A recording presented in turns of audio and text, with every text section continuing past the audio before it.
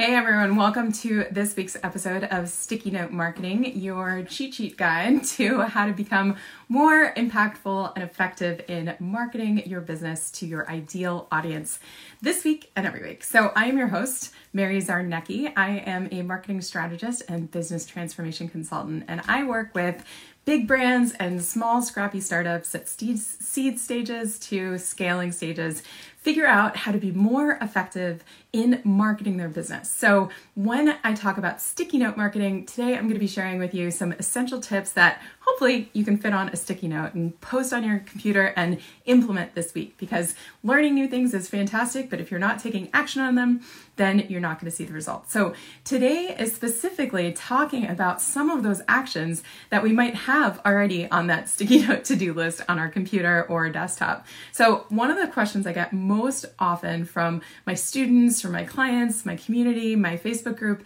is, where do I start? I feel like I've got this huge list of all of these things that I'm supposed to be doing to market my audience, to grow my audience, to put my business, my offers in front of people who might want what I have to offer. Where do I even get started? How do I get all of these things done? Or how do I know which of these things are actually providing results, right? Connecting with more people that want what I need, want, and are willing to pay for what I have to offer.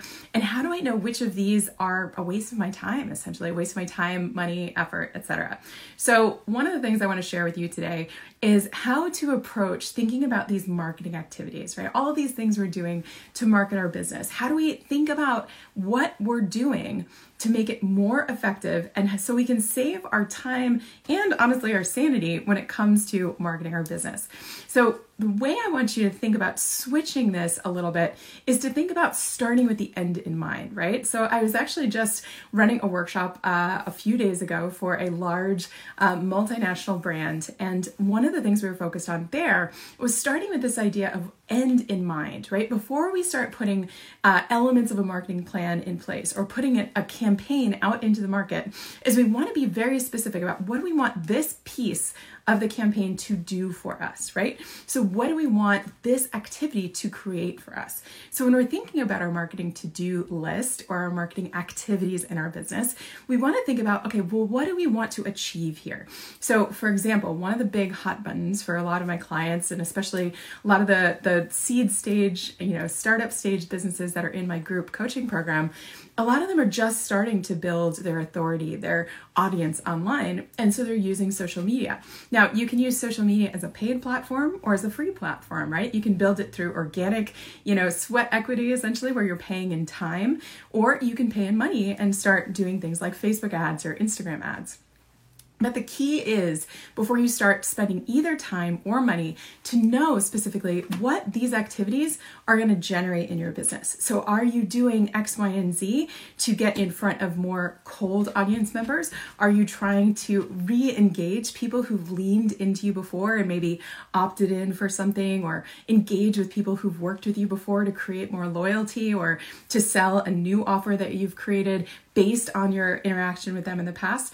So knowing exactly what you want in terms of your objective, that end goal, right? That goalpost that you're trying to get from these activities will allow you to figure out, okay, how do I know if this activity was successful, right? So if you're going to spend time developing an email campaign, once you send out that email campaign, you need to understand, okay, do I want people to just be opening it? Do I need them to be clicking links? Do I need them to be buying things out of this email sales funnel? So being very clear with yourself and your business about what I want these marketing activities to do for my business is going to be key, right? Because it's kind of like the idea, for any of you parents out there, it's kind of like the idea of giving your toddler, like your 3-year-old, the job responsibility of taking out the trash every week, right? If you gave a 3-year-old the job responsibility, the chore of taking the trash out every week, you're kind of setting yourself up for failure, right? I mean, there's no way that toddler is going to be able to do that job, right? So sometimes in our business, we're expecting